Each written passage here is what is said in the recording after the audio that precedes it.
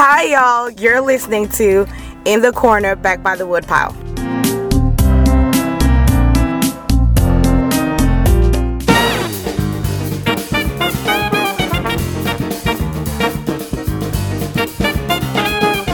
I'm Spun Counter Guy. Thanks for stopping by.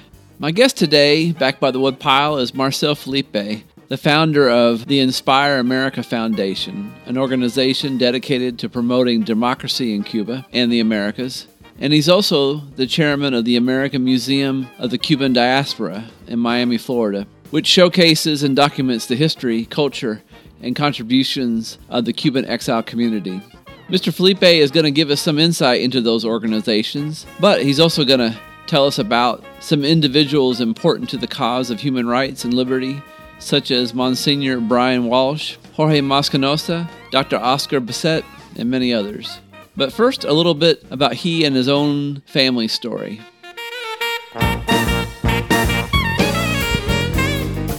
My name is Marcel Felipe. I am the chairman of the American Museum of the Cuban Diaspora and of the Inspire America Foundation, which is dedicated to promoting democracy in Cuba and in Venezuela and other places in the Americas.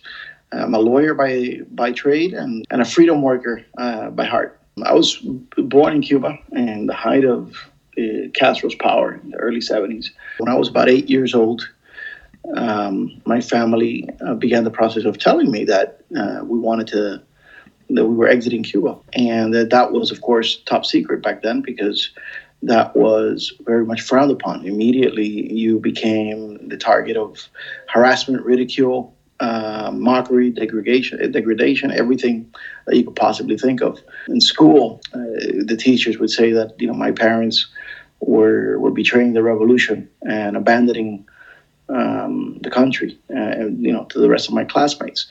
My mother was in her last year of biology to get her master's degree. And to be able to leave Cuba, you have to sort of go back to the university and get some release paper that said you're no longer a student. And when she went back to do that, they told her, hold on one second while we get you the paperwork. And in the meantime, they emptied all the classrooms at the university. And they did one of the acts of repudiation, as they call them. To repudiate the scum, which was my mom in this case. Mm-hmm. And she was basically pushed and kicked, literally kicked, out of the university grounds by the communist government folks, which they organize basically the students so that it's the people, not officially the government, kicking you out. But obviously, they're forced to. In fact, in the middle of the crowd that was harassing and pushing her, she saw one of her closest friends. And when they crossed eyes, the friend stopped the chanting.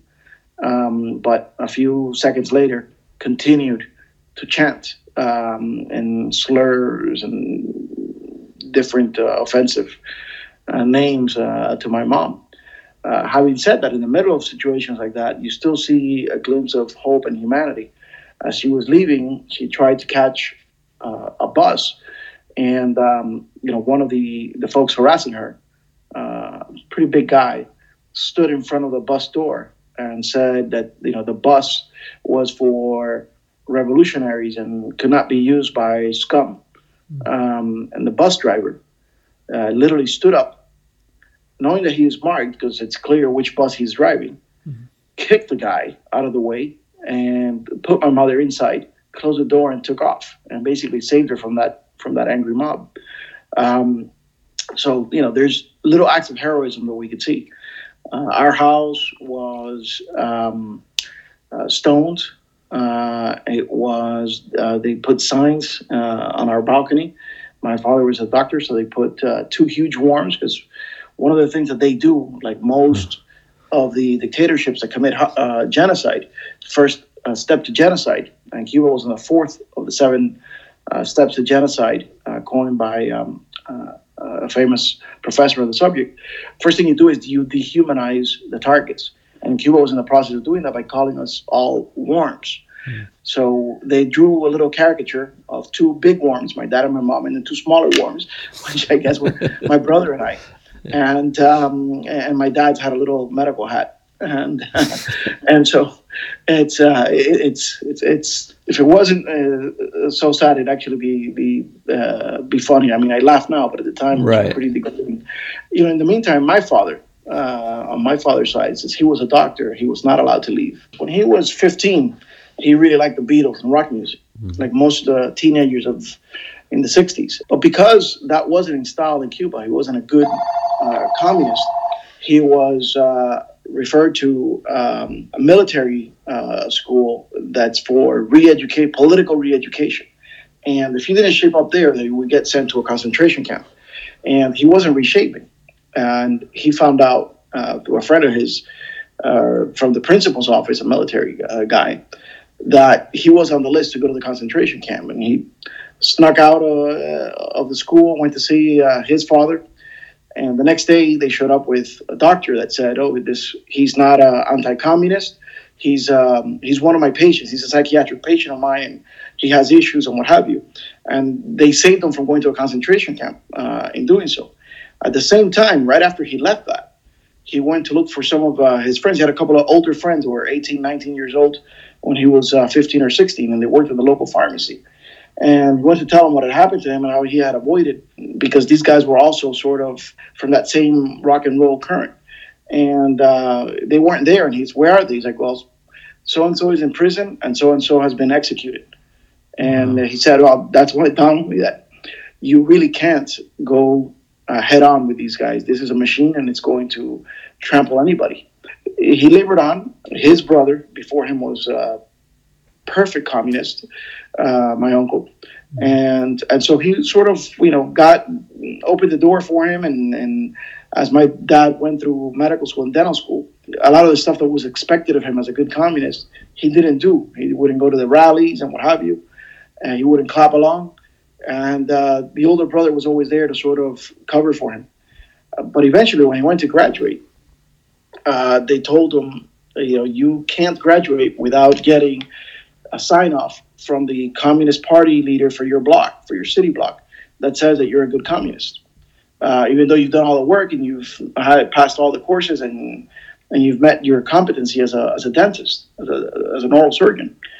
And he went to see the guy at the block, and the guy said, now after you never participate in any of the rallies, you never applaud our great Comandante, and now you want a degree? No, the degrees and schools are for revolutionaries, not for the scum. So he wasn't allowed to graduate. Fortunately, he went to another party leader who wasn't one of the Castro folks. It was the old guard communists from before the revolution, members of the Communist Party before, when Cuba was democratic. And they sort of signed off, and he was able to become a doctor and then started doing everything he could to leave. But doctors couldn't leave. They needed him for statistical purposes to say how many doctors they have. Mm-hmm. The only way doctors could leave is if they were psychiatrically crazy. So for an entire year, my dad faked the same disorder that had been used to get him out of the concentration camp with the help of my mother. Eventually, a panel of psychiatrists passed him off as yes, he had a psychiatric disorder, but one of them said, no, he's missing this and this symptom. And I know him from medical school, and this guy's always been against the revolution, and I'll be damned if I let us come pull this off. And they got to the head of of all dentists, who was happened to be the sister of Fidel Castro's right-hand person. And, she called him in to a meeting and she said, I know you're not crazy. I've been told this, and I want to know why it is that you want to leave. I know your brother. He's a great revolutionary. I went to school with your dad. I know he's a good man, even though he's not involved in the revolution, but he's a good man. And why do you hate the revolution so much? And why are you going through these lengths to pretend? I could have you sent to prison for this.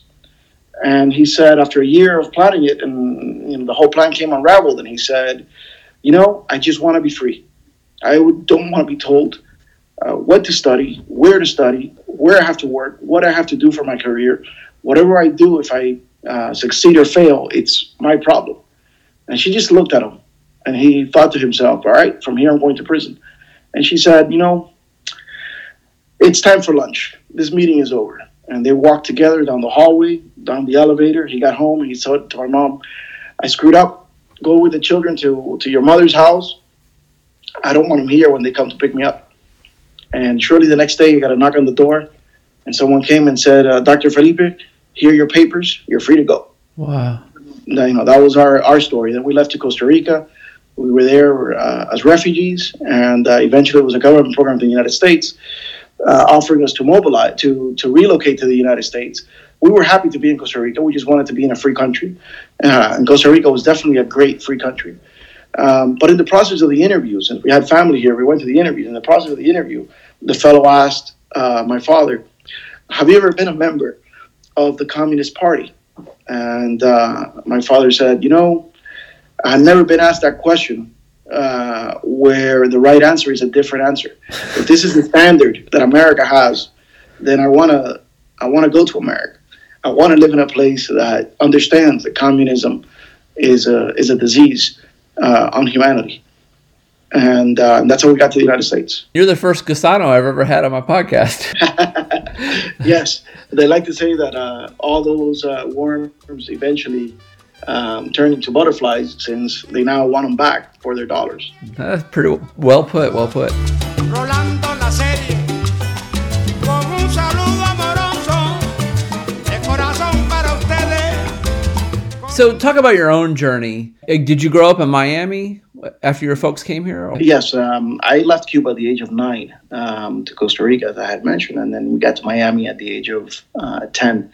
I think it's a critical age because, those that came in too early, say someone came in when they were 3 or 4 years old, they are 100% American. They really don't have, sometimes they don't even speak Spanish well.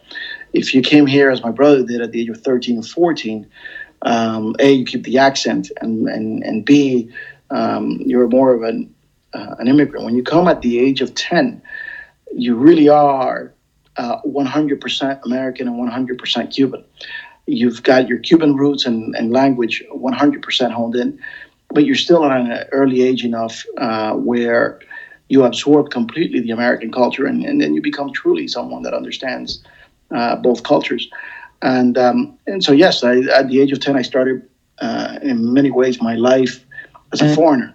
I never thought of myself as a foreigner growing up in Cuba. I thought of myself as Havanese from Cuba. This is my country. This is my home. I never knew that I was going to be living somewhere else. And then at the age of 10, I see myself in a different country, don't speak the language. And then comes this concept of, well, you're a minority and you're disadvantaged because you're a minority. And that was quite a shock, because we never thought of ourselves as disadvantaged in any way. Blessed to be in America, blessed to have the opportunity to escape from a dictatorship. Where was that coming from that y'all were victims or disadvantaged, as you said?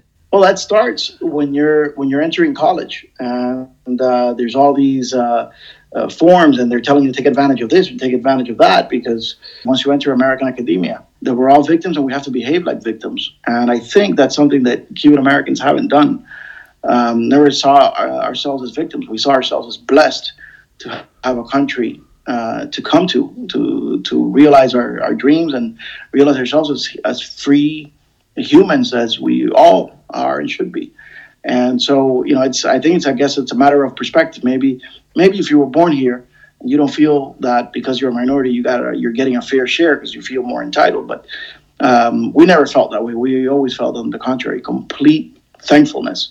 And as Jorge Mascanosa once put it, he said that Cuban Americans, by every measure of statistics, are among perhaps the most successful economic group in American history.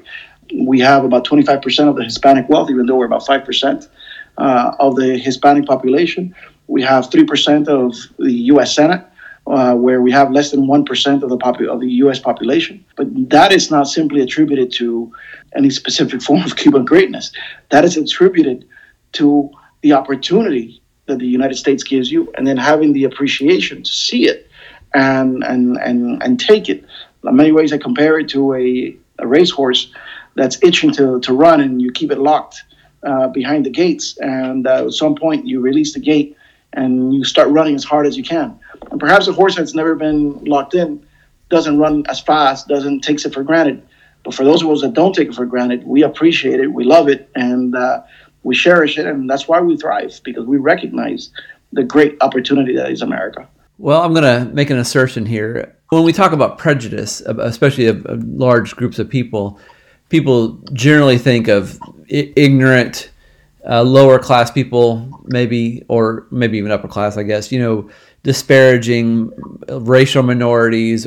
But when I bring up the subject of Cuban exiles to several people, both while I was in Miami and other places, to non-Cubans, and if they're on the political left, man, they are very unhappy with you all. Absolutely. For several... Because we don't fit their narrative. Yeah, you took the words out of my mouth. I mean, first of all, you won't stay in your place. Second of all, you won't vote how they want you to vote. Third of all, like you said, with the success of Cuban Americans, you're not proving the narrative that you can't make it in America, even if you come here with nothing or and you're a racial minority. Look, there was discrimination against the first Cubans that came. It's not like we've been spared, because a lot of these folks on the far left try to dismiss Cuban Americans not fitting their narrative by saying, well, the majority of Cuban Americans are white and look white, and they came here with boatloads of money. That's not true. First of all, almost every Cuban American, with the exception of the McCarty family, lost everything and came with nothing.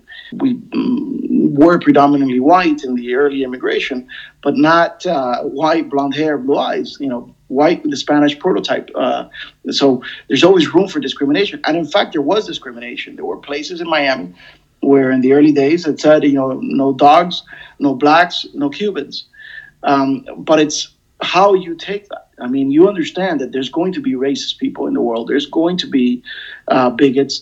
But that cannot be the majority of America, nor can you impute that ignorance and that crime to the country if the country itself has been fighting against bigotry, has been fighting fascism and Nazism, it's been fighting communism.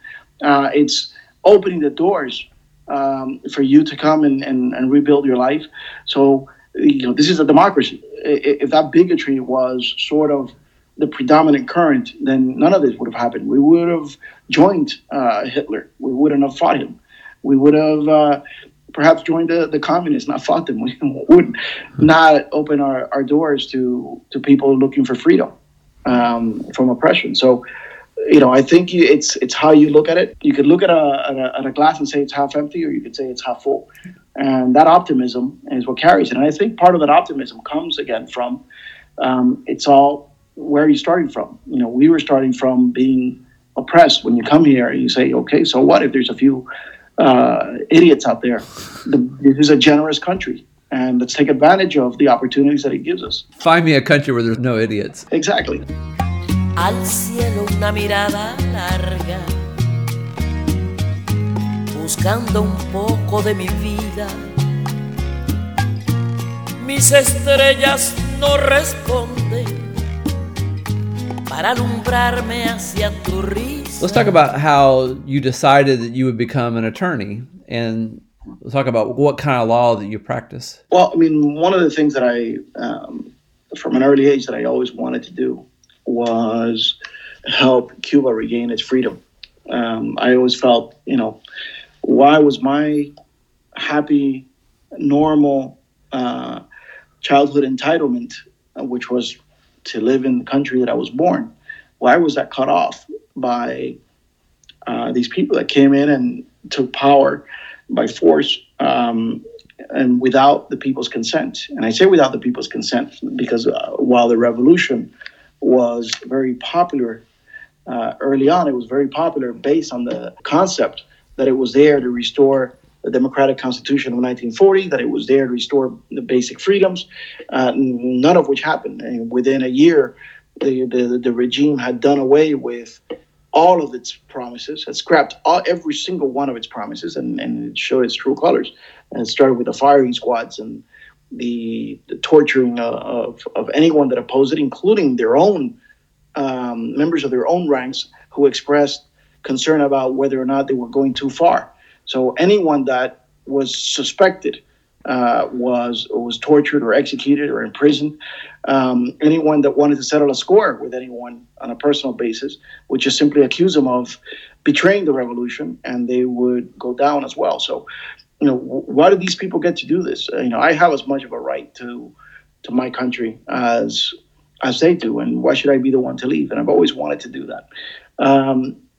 But coming from a medical family, I was expected to be a doctor, and after much debate that I didn't want to be a doctor, they said, "Well, fine, then you can get one of the other professions." And I said, "Well, law probably will do it. It'll be a good platform, because ultimately what I'm talking about is in my narrative of reconquering my homeland, the place of my birth, is one of justice, one of really fighting for the oppressed, fighting for someone that's truly been victimized by an armed gang of criminals, and I could say that with full evidence to back up. They're running a criminal enterprise that now stretches the entirety of the Western Hemisphere, from money laundering, drug trafficking, prostitution, and everything else in between.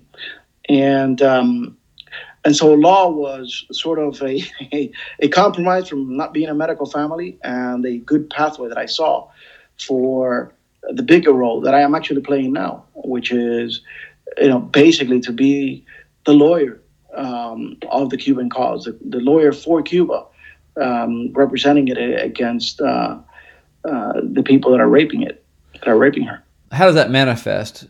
Like, how are you helping the Cuban people? A few years ago, and by the way, we've worked on this my entire life. When we were in college, we started an organization, student organization, Florida International University, the local university here in Miami, which have a Cuban American population. We have hundreds of students join our Cuban Democratic Solidarity Group, and we brought replicas of Cuban prisons. We brought political prisoners to talk to the students, and most of the folks in that group eventually went on to become leaders in our community, and they're now in different positions. They've held positions in the White House, in the State Department, in many different places. Some of us joined what was then the Cuban American National Foundation. Back then was the most effective foreign policy lobby in the United States. The Israeli lobby, or the Jewish lobby, that was divided into two big organizations. We only had one. And I was the youngest and the poorest member at the time of their board of trustees. Eventually, that group, the founder passed away, that group splintered, and the organized lobbying efforts in Washington from the Cuban exile community went down significantly, starting at sort of the end of the Clinton years. And a lot of things happened as a consequence that we're paying for now, which we can talk in a little bit. But what I noticed at that time was that, I was a young professional. I was 27, 28 years old.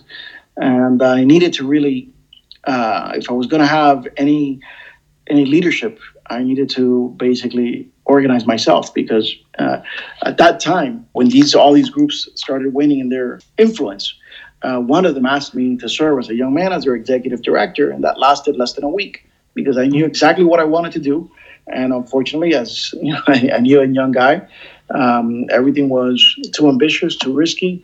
And I said, well, I'm not going to do it this way. Either I'm in charge or I'm not.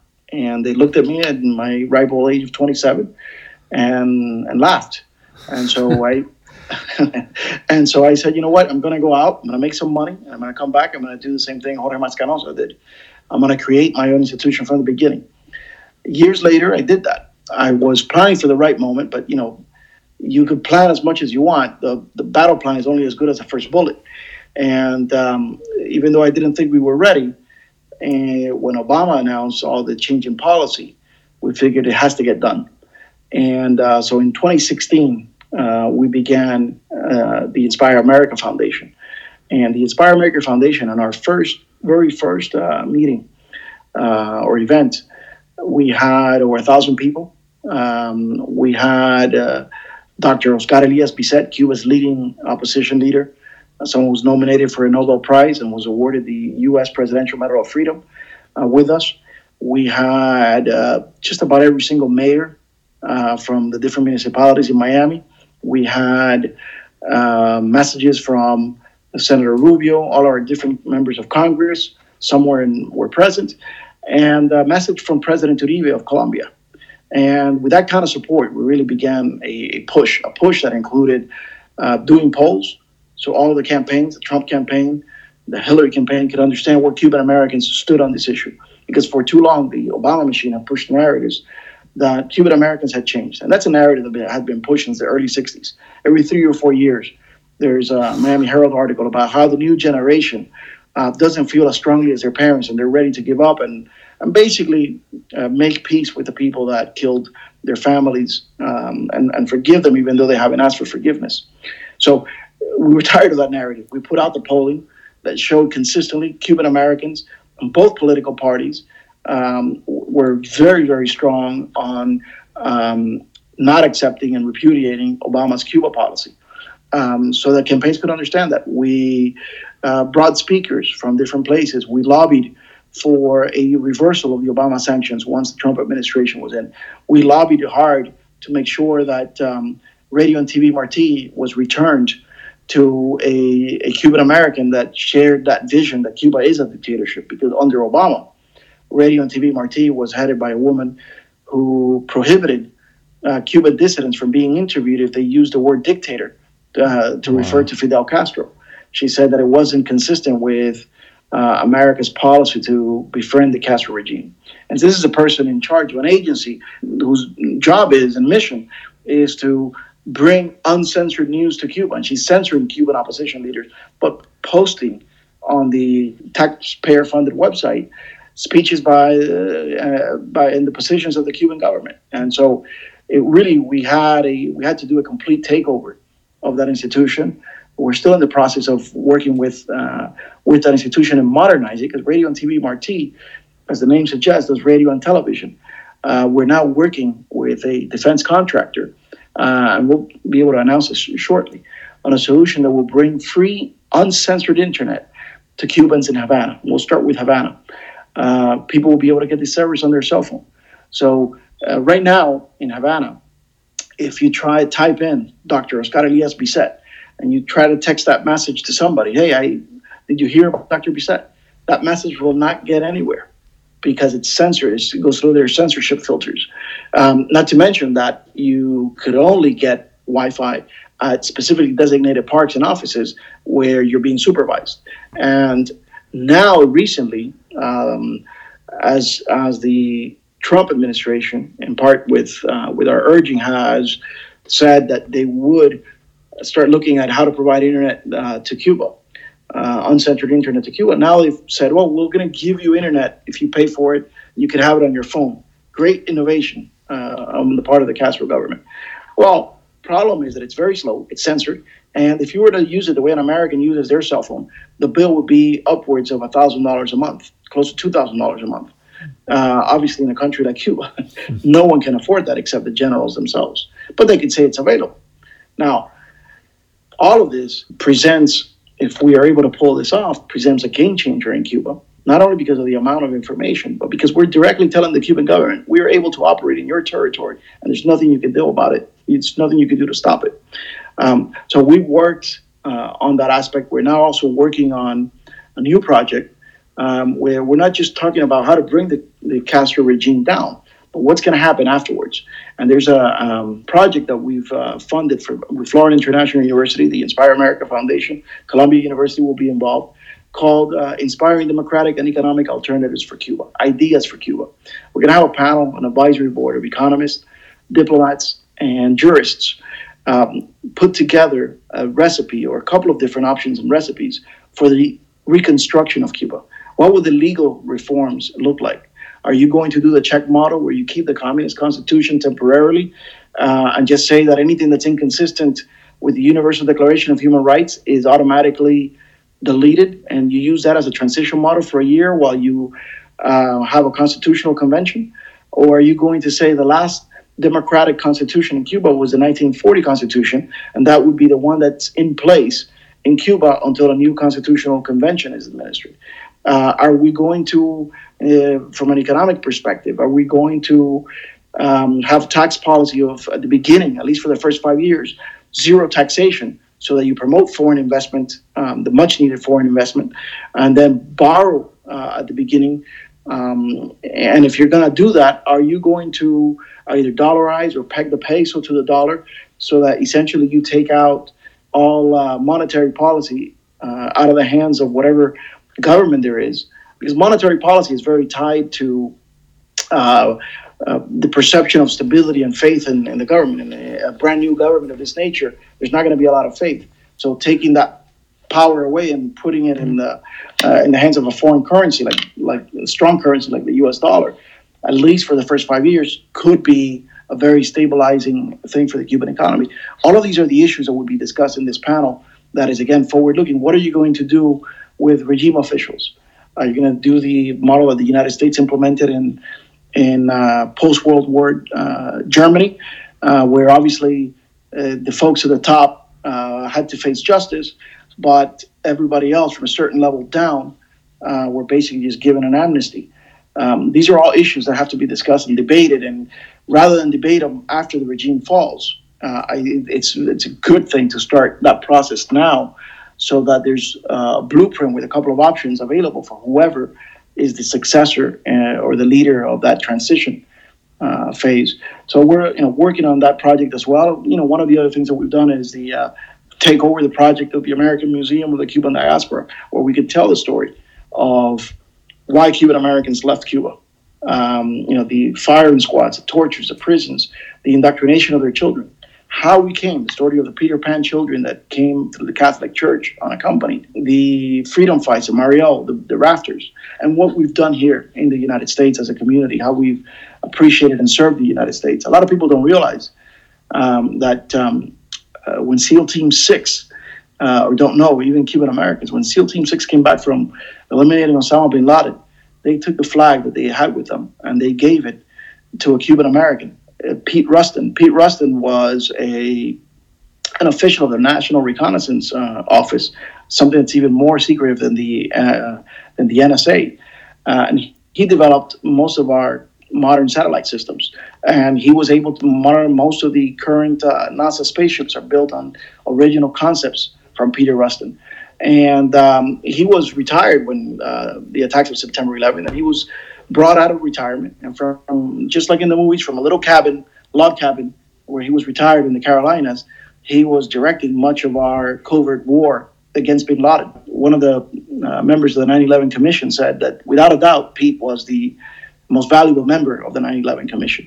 There's a lot of unsung heroes, unknown to the public, of contributions that Cuban Americans have made to the United States. Still, most would tell you that it's nothing compared to what the United States has done for us as a community, opening its doors and welcoming us.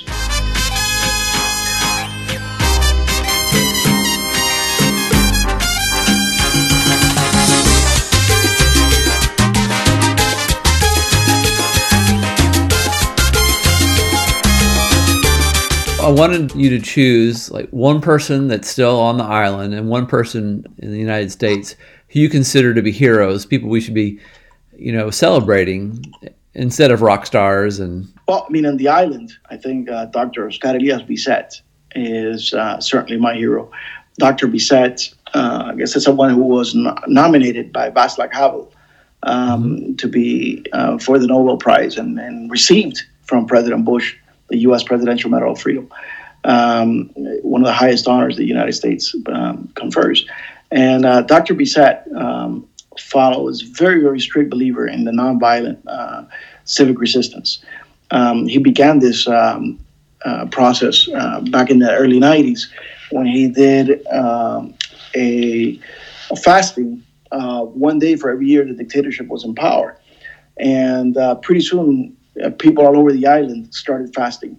And, journalists came from the foreign media and started getting their attention because he was so eloquent. And they would say, well, are you afraid that you're going to be in prison? And say, well, prison is the only logical choice for a just person to be when he lives in an unjust society. And that garnered the attention of the Cuban government. They sentenced him to 3 years in prison. After serving for 3 years, he was released for 33 days. Immediately after he was released, he called it it was a mistake to release him because he's going to continue his work. And his neighborhood was surrounded by hundreds of people, hundreds of supporters. So within 33 days, they put him back in this time on a prison sentence of 25 years, which he laughed off. And he said, this government can't last 25 years. And what's the point of dictating a sentence if you have the means to put me in prison as long as you want, and you don't have to keep, and you never follow your own rules or laws. And so after 9 additional years, so 12 in total in prison, he was released a few years ago, and is still there living in Havana. He will not leave. He will not go into exile. He will not compromise. And he's a great, great hero. He's also made his big splash within the pro-life movement because, as a doctor, his first act of dissent was to call to the attention of the authorities the practice of forced abortions in Cuba. Whenever a mother had a complicated pregnancy, or it looked like they were going to give birth to a child with Down syndrome, there would be a lot of psychological pressure applied to abort. And he called, and sometimes, even without the mother's consent, they would be given medicine to cause abortions. And so he did a report on that when he was still within the healthcare system. And he was, because he's a doctor, he was expelled from the healthcare system. So that garnered a lot of support from the pro-life movement and the Christians in general, or in many different places. So he's definitely a hero. Here on the other side, I think we have a lot. We have a lot of folks that we really have to look up to. Some are alive, some have passed. Definitely, Jorge Mascanosa was a great patriot, someone who came to America, realized the American dream, started as a milkman, worked his way up, had a $1 billion company, but never gave up on the dream of a free Cuba and put his entire estate and fortune towards the cause of a free Cuba. Celia Cruz and Olga Guillot. Olga Guillot was friends with Celia, another singer of the time. She went to exile in Mexico and got her first gig at a cabaret. She really needed the money, but the Castro ambassador was there. And she said, I apologize to the owner of the club. I know you're paying me money and I need the money. And I apologize to the audience. But as long as this gentleman remains in the audience, I cannot sing. I will not sing for him. And of course, he was booed out by the crowd. So people who really always stood. Senator Bob Menendez. This is a bipartisan thing. Senator Bob Menendez is a Democrat. Not someone that's, not a party that's traditionally been aligned with defending the cause of a free Cuba as much as the Republicans in recent history, at least. But yet Bob Menendez is someone that's stood up to his own party in defending the cause of a free Cuba. A great Cuban American. The list is pretty long. There's quite a bit of folks, and I think that marks our community. Folks that are willing to put their money, their talent, and their career at risk for principles, for the principle that the country of their birth should be free of communism.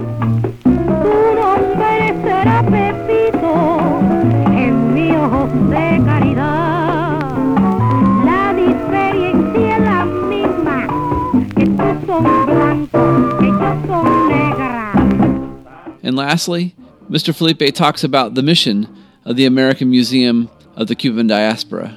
When we were asked to help this museum to get involved, it's a beautiful building here in Miami, in Coral Way, 1200 Coral Way.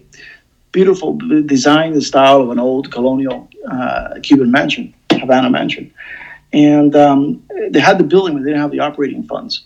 And they were very focused on art. And I said, look, we can certainly get involved. We can certainly get the community behind this, and we can certainly get the funding for it. But we need to have a place where we could also capture not just art, but the history of the uniquely American history of Cuban Americans. And so we partnered up and we began a process of turning the brand new museum, turning it around and stabilizing it. Since we took over just 6 months ago, every single one of our Google reviews has been 5.0, not even a 4.9. Attendance is up. We've gotten some of the big names of the community, like Willie Chirino, who was one of the most famous songwriters and performers of the community, to invite everyone to come and see the Celia exhibition. So attendance is up. The community is getting behind it. and involved. And pretty soon we'll be able to add the historical exhibits. And starting early next year, we will have, for example, by that time the Celia Cruz exhibit will be gone, but we will have an exhibit on the Peter Pan children. These are the children that came unaccompanied as part of a Catholic church operation where not just Catholics, but also Jewish children and Protestant children were brought to America to avoid the forced indoctrination and a law that the Cuban regime originally passed but then later rescinded, where the revolution would take all the decisions, all the parental decisions were in the hands of the revolution for the children, where they would go to school, what they would study, and what have you. And that was quite a story. It's really the story not just of the 14,000 Cuban children that came, some of which never again saw their parents, some of which were able to be reunited months later. But it's the story of Monsignor Walsh, an Irish priest that came from a very wealthy family and decided to make this his life's mission. And every single one of those kids will tell you what a great influence and what a positive influence Monsignor Walsh, Father Walsh at the time, was for them, and how he pretty much acted like a father. He was tough, he was disciplinarian, but always there to help and to guide them through the process. And they knew they were taking care of it. In fact, some of them say that once the family came, it wasn't as much fun because they obviously, brand new refugees. They lived a modest life. They had more parental supervision. They weren't hanging out with friends all the time. And that was, made possible through Monsignor Walsh. So in many ways, one day a movie should be made in his honor. Thank you so much for your time. Oh, thank you. I appreciate it. Okay. Thanks for bringing this topic up and letting everyone know about it.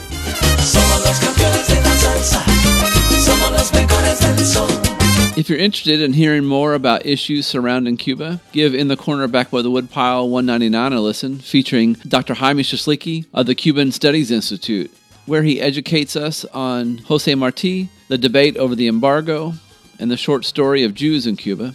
There's also episode 196 with Nick Jimenez of Cigar Snob magazine. And on that show, Nick helps us understand the culture and science behind cigars, but also how it's tied to Cuban history as well. In the Corner Back by the Woodpile is produced by A Closet, a Pocket, and a Suitcase. You can find this podcast on iTunes, Podbean.com, Spotify, and Stitcher. If you would like to send us some love letters, you can email us at spuncounterguy@hotmail.com. We'll see you next week. Whoa, bye-bye.